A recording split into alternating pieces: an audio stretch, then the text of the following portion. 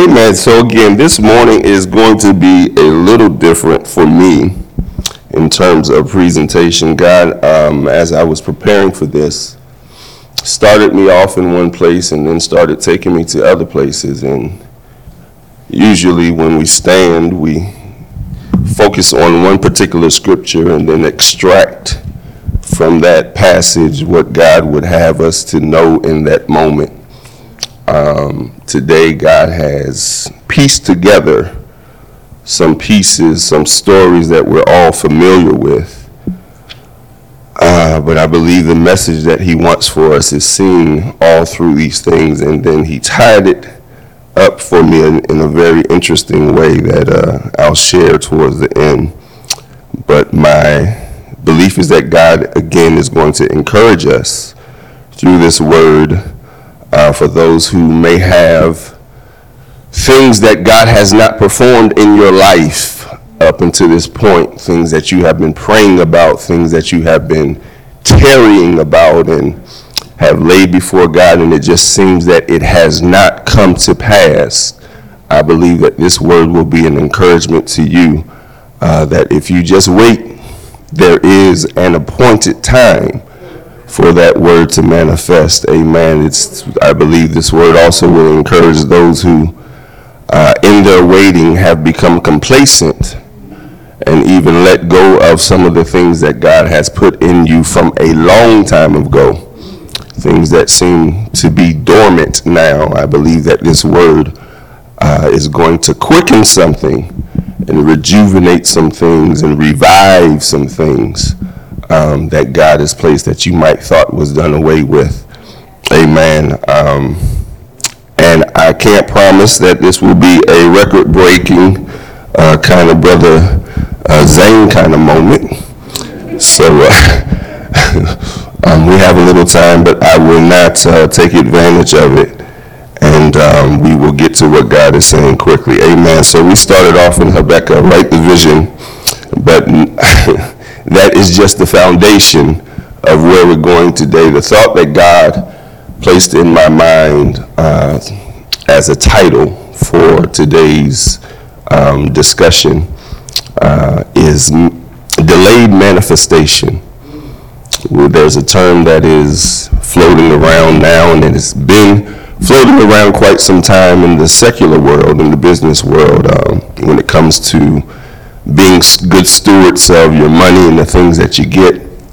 There's a term that says delayed gratification, that if you sacrifice some things right now for later, if you put off the pleasures of right now, the greater pleasure, the Bible says it this way, that the latter shall be greater than the former. And in this idea of delayed gratification, it's the idea that you put off what you want for now, so that in the fullness of time, you'll be able to enjoy it without stress. And so this message today, delayed manifestation, there are some things, again, that God may have spoken from the time you were born over your life, things that you don't even completely understand even at this day. But the manifestation of those things, though delayed, will come to pass. Amen. Amen. Just to kind of set, and I'll throw out some points right now that we can kind of keep as a thought focus as we move through these stories. There's a posture that we have to have while we're waiting for the manifestation to come. And it's three things, 3 points. They're more than he's saying, but I believe these are 3 points that God wants to illuminate today. While you're waiting, you have to know who you are. You have to know who you are. I have my youngest daughter who is 13. One thing I say to her, I ask her daily before she goes and starts the day, who are you? And she always says Azaria. So, okay, what does that mean? I am highly favored of God. So who are you? I am the highly favored God child. Every day, this is her declaration. This is who I am. It's important. I know we live in a day and time where names just don't have or carry the same weight anymore. folks are labeling and tagging children with names that go on with them, unknowingly that you have placed a title on them because the name that they carries weight. And so what we call them daily, what they respond to daily, is important. As we engage our children, we need to keep in mind as responsible parents that we are calling them what God has called them. Amen. And this is no slight on nobody's name of their children, but God has called my child to be more than Alexis. Amen. More than Mercedes. Amen. And we're moving. So you have to know who we are. Know who you are. And then you have to know whose you are. Know who you belong to. And we'll see these things all through the stories that we share. These same things. The theme will kind of be repetitive and become redundant even in the characters that we discussed today. Know whose you are. Not only do you have to know who you are, but who you belong to. Who got your back? What family are you a part of? Peter says that we are a royal generation, a holy priesthood, a royal nation, a peculiar people. Peculiar people. That word doesn't mean that we're weird. Doesn't mean that we're weird. For too long, that association has been put with that scripture. I'm peculiar, and you just acting strange. That's not what God is calling. God is not calling his people to be a strange people. We're set apart in holiness and sanctification, not in weirdness. We'll move on with that. So know whose you are. Know what God has called you to. And then last, know what God has said about you. Know what God has said about you. Again, he could have spoken some things a long time ago. And God still speaks. Make no mistake about it. We get our encouragement and strength and life through the word of God, through the written word of God. But God does speak rhema word. This is the present word necessary for your success in this moment. He gives instruction through the men and women of God, through the written word, and he will speak to you himself directly. Amen. We'll keep moving. So know whose you are. Remember those things. The first story we're going to look at, a very, very familiar passage of scripture in the book of Mark, chapter 5. And you don't have to turn there. I'm just going to kind of summarize these and kind of pick out some nuggets, and you can have some homework for the week. Amen. And we go back and read these, read these stories of these men and women of faith that had encounters with God and had to have some time period where they waited before the manifestation came. So in Mark 5, we find a story of a woman who the Bible says had an issue of blood for 12 long years. I'm going to emphasize the numbers specifically, because in the end, again, the way God just, for me personally, I'll share it with you, but it's mind-blowing. 12 long years this woman had an issue, and she walked around bleeding. As a Jewish woman, in the custom, she knew what the custom was, and so she was labeled by her condition. That's a good place to stop. Don't let anybody label you based on the condition that they find you in. Y'all hear me? Don't let anyone label you based on the condition that they find you in, or the condition that they left you in. A lot of people will reunite or come across someone's path later on down. You will come across individuals' path later on down the road that you haven't seen in years, and the last time you saw them, you might have been dealing with some things. And so now when they see you, they only remember you based on the last time they saw you. Not knowing from that time to now, God has worked some things out, and I'm not in that state. God has lifted some things from me, from that place to now, and you can't deal with me on that level anymore. Are y'all with me? So 12 long years she had this condition. The one thing that I want to point out about this particular passage is we get excited about the fact that she heard about the Messiah coming, and she pressed her way through the crowd and desperately reaches for the hem of the garment of Jesus. And when she connects with the hem of his garment, he feels virtue go out of him and stops the crowd as he is being pressed on by many others. He stops and says, "Somebody touched me." The thing that I think is most interesting is that this word in this particular passage, the word we see as him, is actually translated to another word that we find in Malachi. The word that says wings. There's a scripture in Malachi chapter 4. It says, "And the Messiah, when he comes, will have healing in his wings." Now let that settle just for a second. This woman with this issue was obviously a Jew. She knew the customs. Also knowing the customs, it's apparently that she was a reader of the scripture as well. Because we find in her act, it wasn't a random reach. It wasn't, "I'll grab anything I can get." What this is a reflection of someone who heard a word that when the Messiah comes, there will be healing in his wings. And so she hears word that Jesus is in town, and with her condition, with her smelly, bloody self, forgive me, she presses through a crowd, risking being stoned. And the picture is painted like she's crawling just to touch what she can.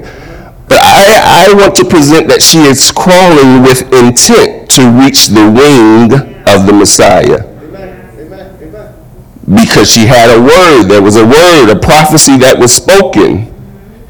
When the Messiah comes, there will be healing in his wings. And so because of that word, this is the thing that she held on to. After all the doctors fail, after all the little home remedies go to crazy and don't work, she holds on through this word that my Messiah, when he comes, will have healing, my healing, what I need in his wings. And so she presses and intentionally reaches for the wing. I wish I had, I can't even, a lot of people, we call them prayer shawls here, but they're made is specific, and I don't have time to go into the specifics of the detail of even those cloths. If you get opportunity, look into it. I promise you it'll bless you. So she has this encounter. She intentionally touches the wings, and she's made whole after being here, dealing with this condition for 12 years. Story number one. Number two, there's a story we find in Genesis chapter 37. I promise y'all we're going somewhere. I hope you hold on just for a little while. There's a story in chapter 37 in Genesis, and we all know it well. It's the first mention where we find that there's a mention of Joseph and having this dream. He goes and excited about his dream, and even I think there might be some little arrogance to it in his sharing. He tells his brother that he's out in the field with his brothers and they are binding sheaves, and all of a sudden his sheaf grows bigger than everybody else's, and then their sheaves bow down to him. The brothers instantly get upset, and they ask the question. So what you think, you're going to govern over us? It's funny that people who are not pleased with the things that God has called you to will unknowingly prophesy what God has called you to. Because we find later on down the road, Joseph's wait was 13 years from the time that he had this dream to the time he became governor. It's a funny thing. His brother, so what, you going to be the governor over us? You said it. You're just affirming what God has already called me to.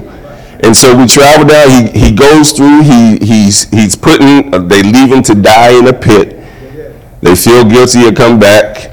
And then they sell him off into slavery. He ends up in Potiphar's house. He's falsely accused of trying to rape Potiphar's wife. Literally ran away from her and left his cloak there. Ends up being imprisoned for something he did not do. While he was in prison, still knowing that he was innocent and knowing who he was. Because there was a dream. There was a word spoken early in his life that he held on to. Even in his experience behind the bars or in prison, he knew if he just had the opportunity to get where or even close to where God had put in his spirit, he knew he would be graced. He knew he would be successful. But watch this. Even while he was in prison, the Bible says that God favored him. That whatever he put his hand to do, God favored it. Then finally, 13 years later, he gets brought before the highest official. I'm trying to make it relatable. He interprets a dream and then he's put in position. And then his brothers are brought before him and they don't recognize him, but he recognizes them. The thing that they spoke as a derogatory statement or question became the actual fact of what God had intended. But it took 13 years, a process,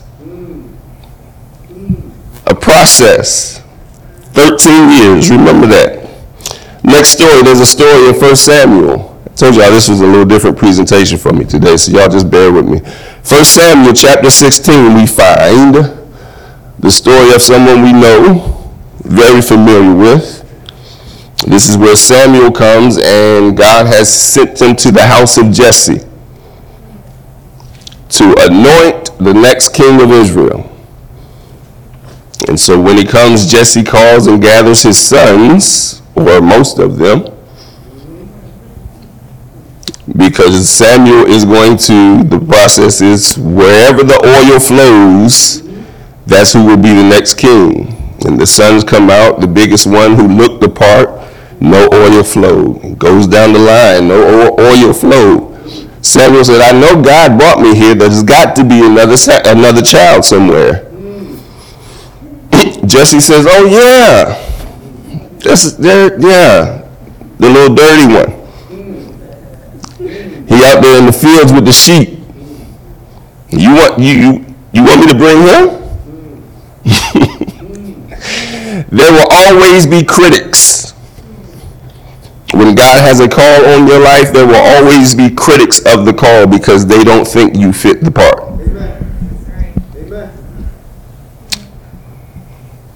Because they don't think you fit the part. So anyway, they called David. David comes and the oil flows.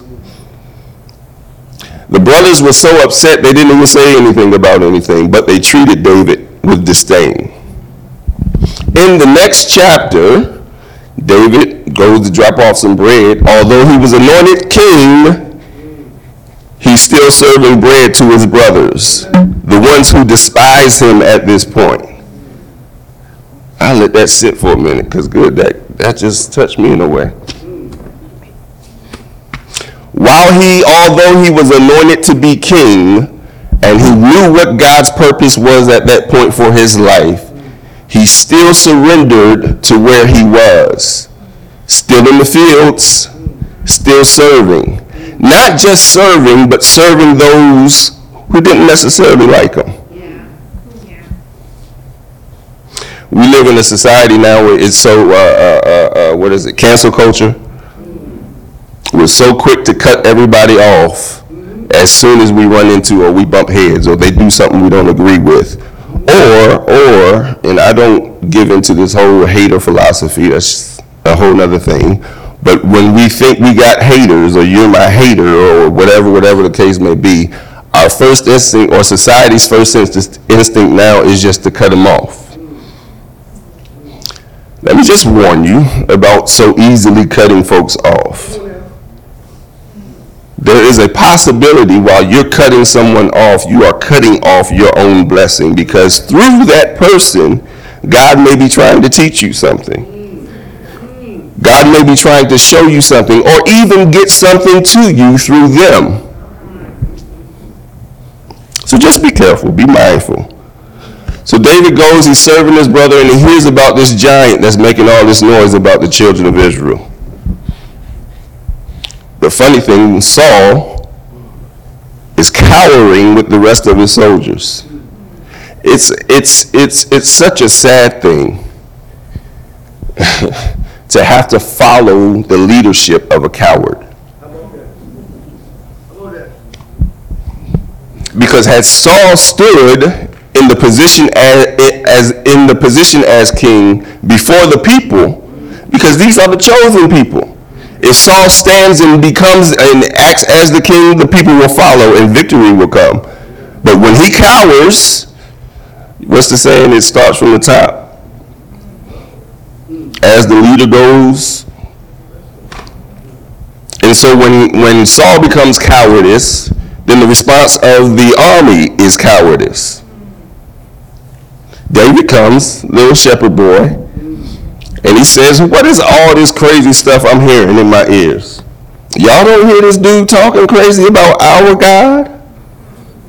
And I think he had to correct it after he seen the folks. Y'all don't hear this man talking crazy about my God? Oh, y'all don't care? Okay. So he goes and Saul offers this prize and all this treasure and wonderful things to the person who defeats him. David comes and says, I'll fight him. I'll fight him. And the first thing Saul does, well, the court does, is laugh at him. What do you know? Saul says to him, you are only a youth, and this man has been fighting since his youth. Pastor talked last week about truth versus tradition. And it's in this moment we see where tradition tries to trump truth. Because Saul, I wish, it's so funny when I think about it. And the way I think it's presented, we kind of overlook it. And I look at things a little different. So as I approach this scripture, I see when Saul puts his armor on David,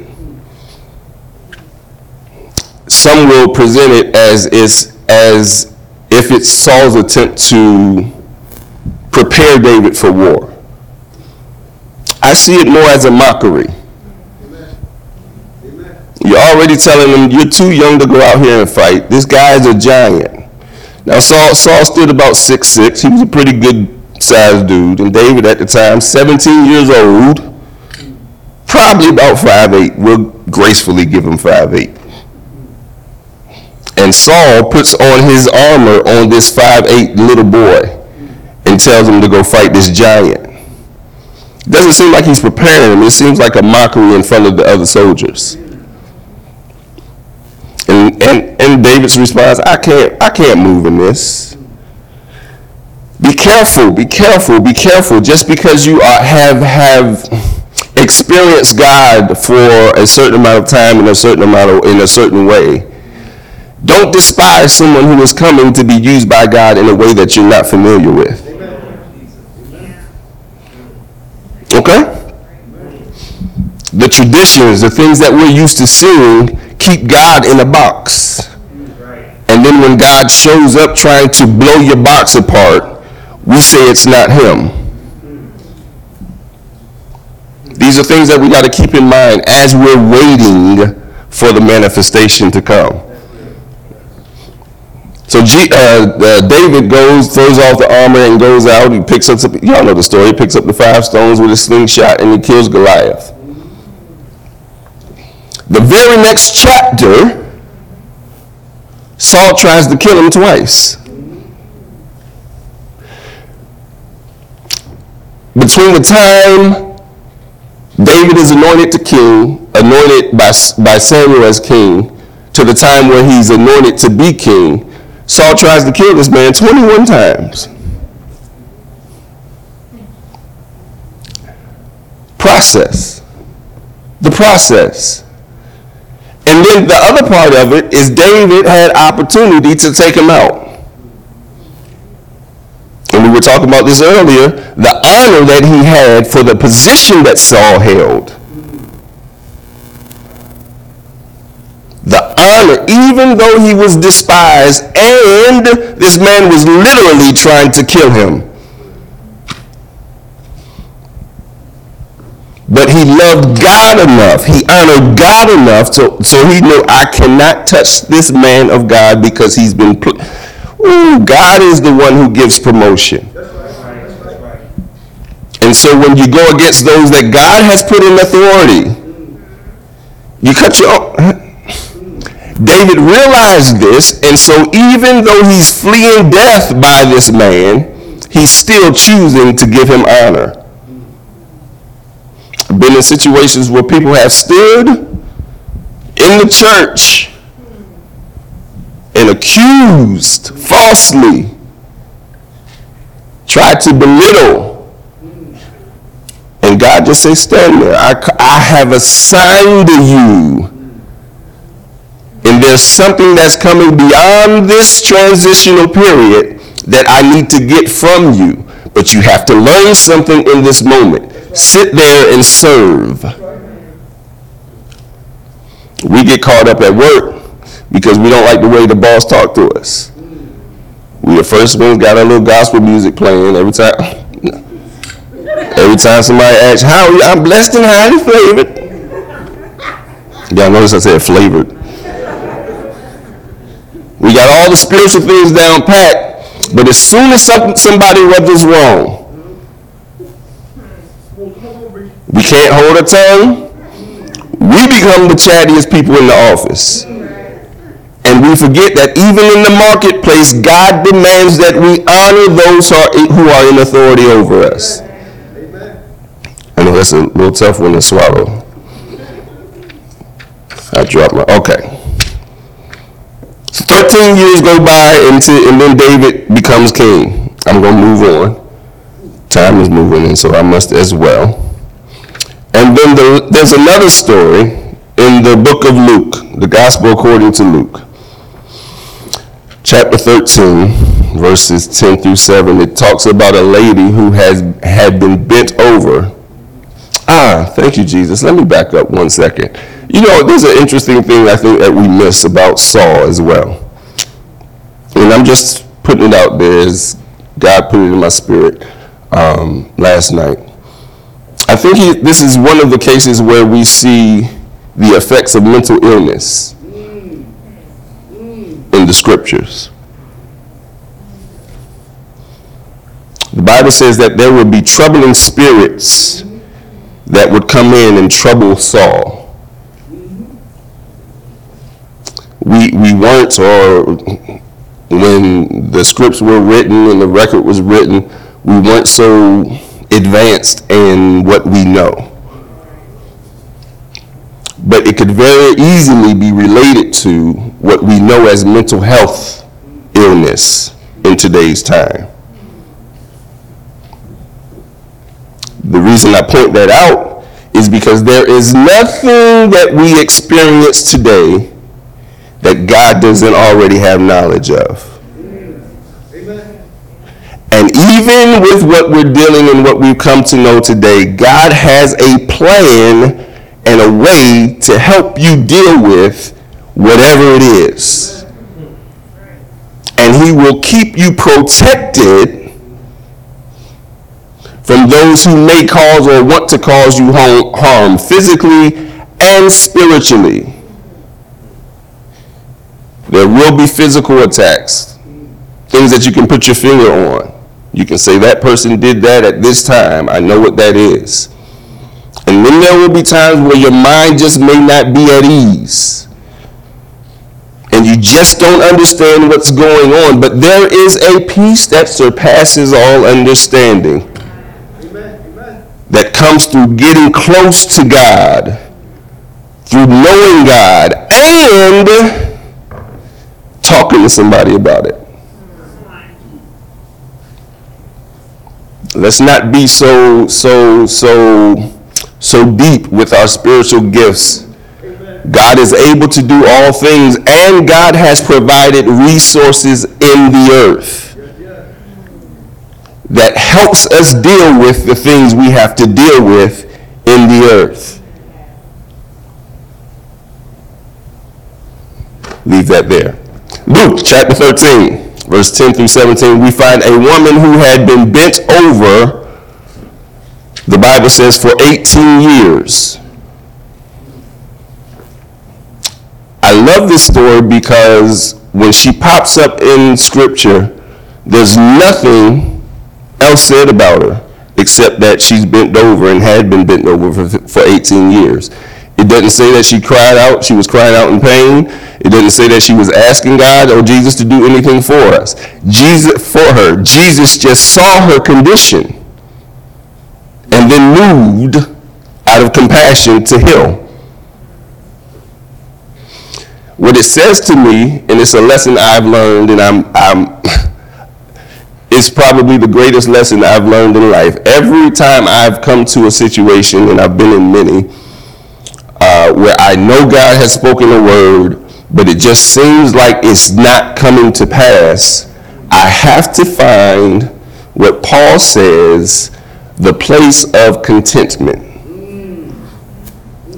Paul says, I know how to abound, and I know what it feels like to be abased. I know what it feels like to have. I know what it feels not to have. But whatever state I find myself in, I have learned to be content. For me, when I find that place of contentment, that's when transition happens. Because I stop fighting and trying to produce something that I believe God has spoken. If God has spoken it to you, it's God's responsibility to bring it to pass, not yours. We have a role to play in it, but after we have done everything we can, it's on God. And then we can do like Isaiah said, like he says in Isaiah. He says, come on, contend with me by my word. Remind me of what I said to you. And when we do that, and we hold him accountable to his word, because he himself says, I put my word even above my name. So the thing that I promised to do, I'm going to do it. We say God cannot lie, like it is a part of his attribute. He's so holy, but the piece that God can't lie, because whatever he speaks, it creates. When God says a thing, because he said the power of life that comes in his word, it has to happen.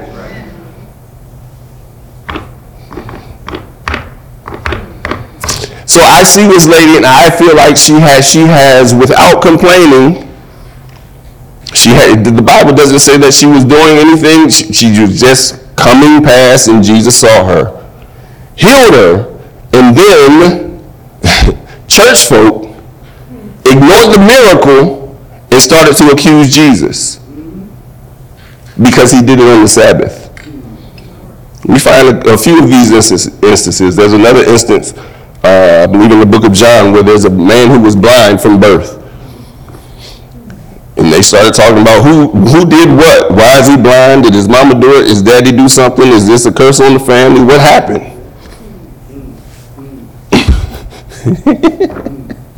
It's so funny. So I'm sorry. So the man is healed. Jesus gives instructions. The man is healed. He comes back. They pull the man in. Is this man a sinner?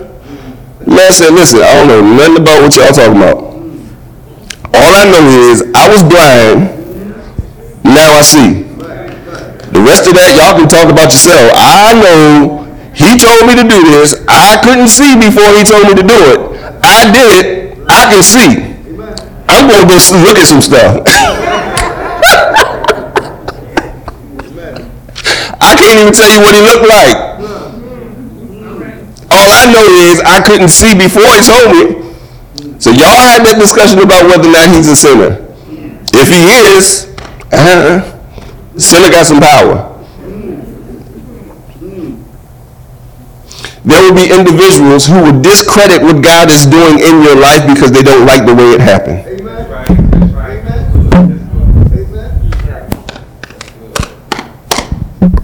They would try to add their own opinion. God, if God was going to do it, he would have did it this way.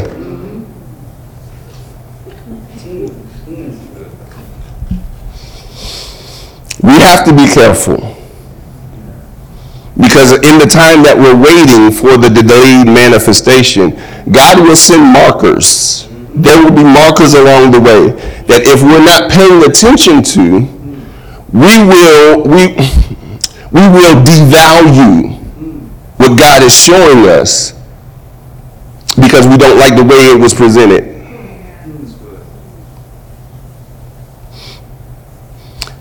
Thank you, Jesus. So there could be an experience where you're walking out of 7-Eleven and there's a smelly homeless man standing there and he starts to talk Bible.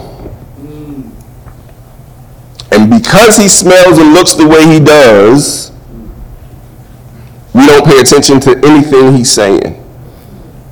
Not knowing that if God can use a jackass, that's the Bible, to speak to prevent a prophet from moving in the wrong direction, what makes you think he won't use just a random individual to get to you? I believe I am special enough to God that he will do whatever it takes to get his word to me. I know who I am. I know whose I am. And I'm not worried about how God says what he says.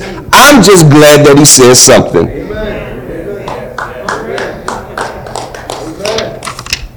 I'm going to tell you one more story. 26 years ago,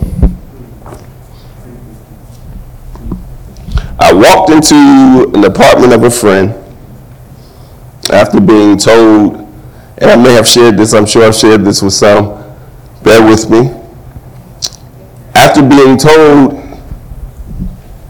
that they just saw my face on the television, I was wanted by the police for something I had no idea about. When they were telling me, I thought they were a joke until I crossed the threshold of their apartment. And the first thing I saw on the screen was a picture of me, wanted. Bewildered. But that moment changed my life. Because a year later, I was convicted of that crime that I had nothing, no knowledge, nothing to do with. In fact, I'll save that part. Convicted, sentenced to 25 years for a crime that I did not commit. I get excited about this. I'm sorry, Pastor. I know some things that some folks can't take, but this is my story. And so after being convicted, I was sent to the Maryland House of Correction to serve a sentence of 25 years for a crime that I did not commit. Let me back up. I was facing double life and 175 years.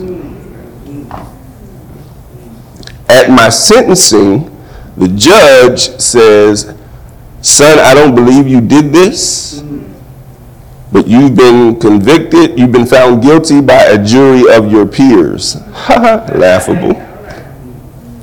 And so all I can do for you is sentence you to 25 years. Even in that, that was mercy. That was grace. Went to serve my time at the Maryland House of Corrections. Walked in that first night scared to death because I didn't know what was going on. But as time grew, God began to deal with me, and I finally surrendered to God while in prison. And God began to speak and remind me of who he told my mother I was. Time goes on, and then some years later, about close to 8 years later, I get to the point where after being denied appeals, after being rejected by attorneys who would initially say, yep, I'm going to take your case, easy, only to come back and say, I don't want too much to deal with this. God gave me instruction while I was there. The instruction was to build the church through music. And that's what we did. There was, and some of you all may know, there was a chaplain that came in around 1998 by the name of Lonnie Wortham. A dear brother, a dear friend to this day. Amen. And with his leadership, God's grace, and the wonderful gifts that God placed behind those bars, we built a ministry that today I still have not experienced the worship that we had in that place. We saw miracles. There were testimonies of miracles. There are still miracles being wrought. We got people who are coming home that the court said would never see the light of day outside of prison. God is still moving, even behind the prison walls. And so after surrendering, I got to the place because I was fighting to make it happen. I'm not guilty. I need to get home. I need to have my name cleared. I remember praying with my mother on the telephone, and she said, God told me to ask you, do you want to come home first, or do you want your name cleared? I said, Mom, I'm trying to come home. I'll clear my name later. Get me out of here. Shortly after that, God did just that. Through connections and I don't have time to go into all details, but miraculously, God put me in connection with an attorney that, long story short, the process from me filing a petition for post-conviction relief to the time I came home was a total of 8 months. God did in 8 months what I was trying to do in 8 years. They overturned the conviction, but there wasn't a verdict of not guilty. I'm sorry, I get a little emotional because it's still fresh for me. And so I came home in 2005, released from prison, but not freed of the accusation. It became a very interesting journey to me because while I fought so hard to get out of prison, I now had to find myself fighting to prove that I was ever there. Because the conviction is gone off of my record, and now I have almost a decade gap. I have no employment history. I have no rental history. Well, there was some folks that used my name and got some stuff, but I could not prove where I had been for almost a decade. But God, because he had a plan and had given me a word, the only thing I had to hold on to, now granted, terrible decisions and all these other things, it's been a rocky up and down road. Because I always held on to, God said he would clear my name down the road. There have been times, and I'll bring it quickly to a close. The story, there have been times where I was when we were Montrose, leading worship and sleeping in my car.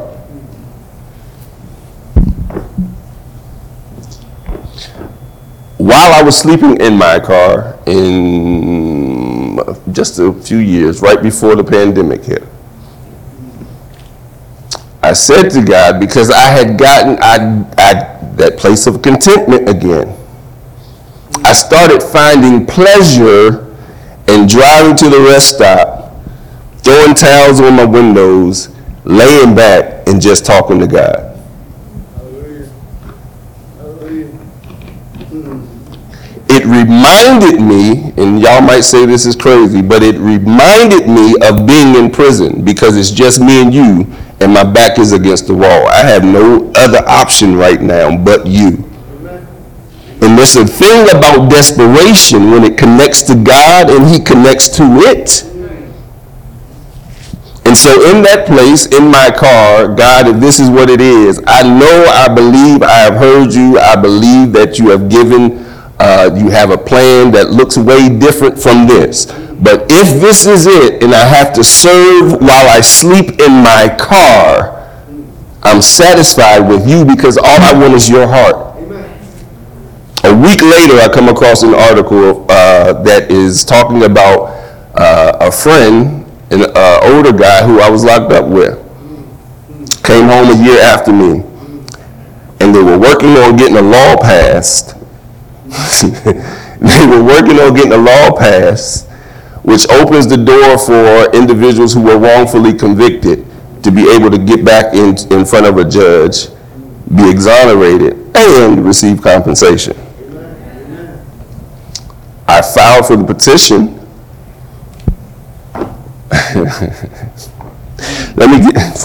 I'm trying to, I'll tell you about this dream I had while I was locked up. In this dream, it was like a holding cell. And in different cells, there were hundreds and hundreds, maybe thousands of people that I could see. And above each cell, there was numbers, which I at the time thought was like a code to open the lock. And I had this, I wish I should have brought my journal, because I wrote the dream down, but I could never fully remember all the numbers, the code to open these cells.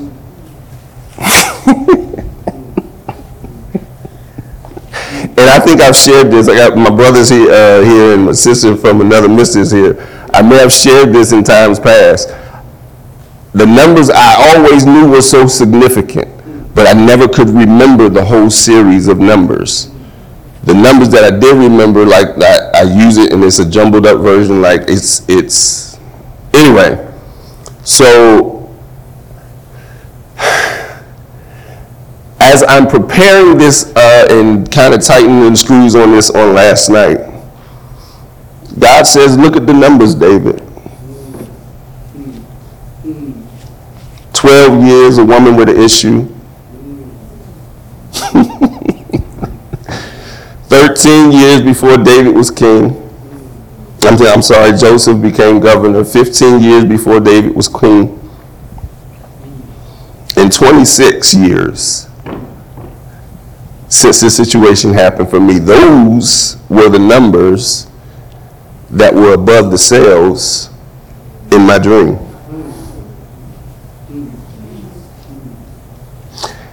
It didn't happen, it didn't click for me until last night. And what God reminded me of is, I have been with you through this whole process. Let me get to the best part, the end part. 26 years ago, this situation happened. 25 years ago, I was convicted. On December 5th of last year, 2022, which marked 25 years, a little over 25 years, since I was convicted to 25 years, the state of Maryland went on record to say David Veeney is an innocent man. Yeah?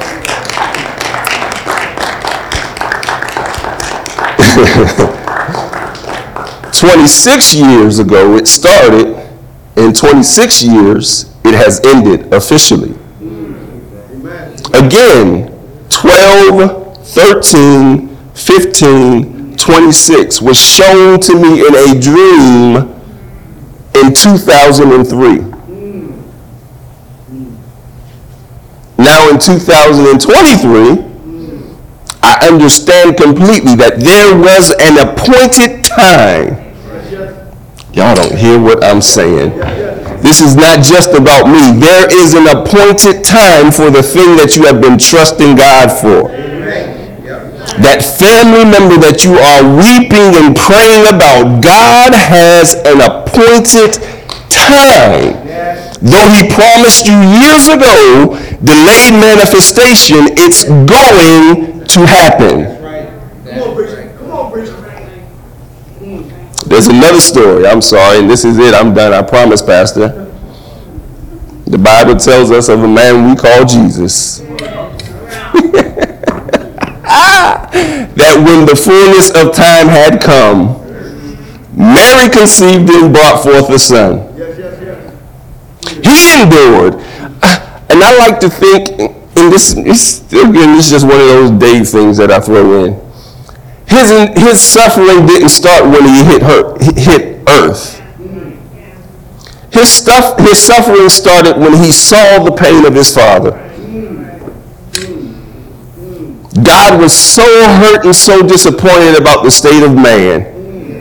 And Jesus is looking, Daddy, I know you love them so much, but I love you so much that I'm going to go and I'm going to take care of this for you. And he still comes and he endures more suffering. We cause him to suffer. But he endured it because there was an appointed time, and when the time came, he was killed, but he had to be. He was maligned, but he had to be. He was falsely accused, but he had to be. Because if he didn't die, how was he going to rise? If he was never whipped, how was the blood going to be shed? Oh, my God, the blood. Woo, the blood. Listen, I'm closing. Time is running. I love you all, and I pray that you have been encouraged by this message. I know it was unorthodox, but trust and believe what God is saying. He spoke it to you, and he is faithful to bring it to pass. Let's stand all over the building. Hallelujah. Hallelujah. If there's anyone in the room who may be dealing with this struggle, this fight of where you are, what God has said to you, and it's not lining up, just lift your hand up. We want to pray for you today. If there's anyone who has family members that it seems like they're just out of line with the timing of God, but they're really just out of line with your timing, raise your hand. We want to pray for you as well. Hallelujah. God, we thank you. We glorify you. You are omnipotent, God. You are sovereign, God. You know the end from the beginning, and you cause all things to work together for our good. Strengthen us while we wait on you, God. Forgive us for our impatience, God. Forgive us, God, for not trusting completely in you, God, but we're grateful that your mercies are new every morning. God, that though we fall and we're not consistent, God, you're still consistent in your love toward us. We're standing on your word, God. We're standing on your promises, God. We speak life. We speak strength. Renew faith, God. Restore joy in the name of Jesus, God. Rejuvenate and revive us that we might be strengthened to carry out your will, God. And until the manifestation happens, God, give us the strength to wait on you.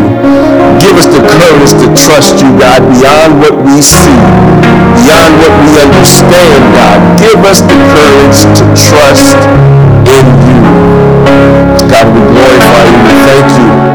I've done what you have commanded me to do. And I pray, God, that the fruit, the seeds that have been planted will produce fruit for your kingdom. We give you glory. We give you honor. In Jesus' name. Give God some praise as we turn it over to Pastor Fentress. Hallelujah.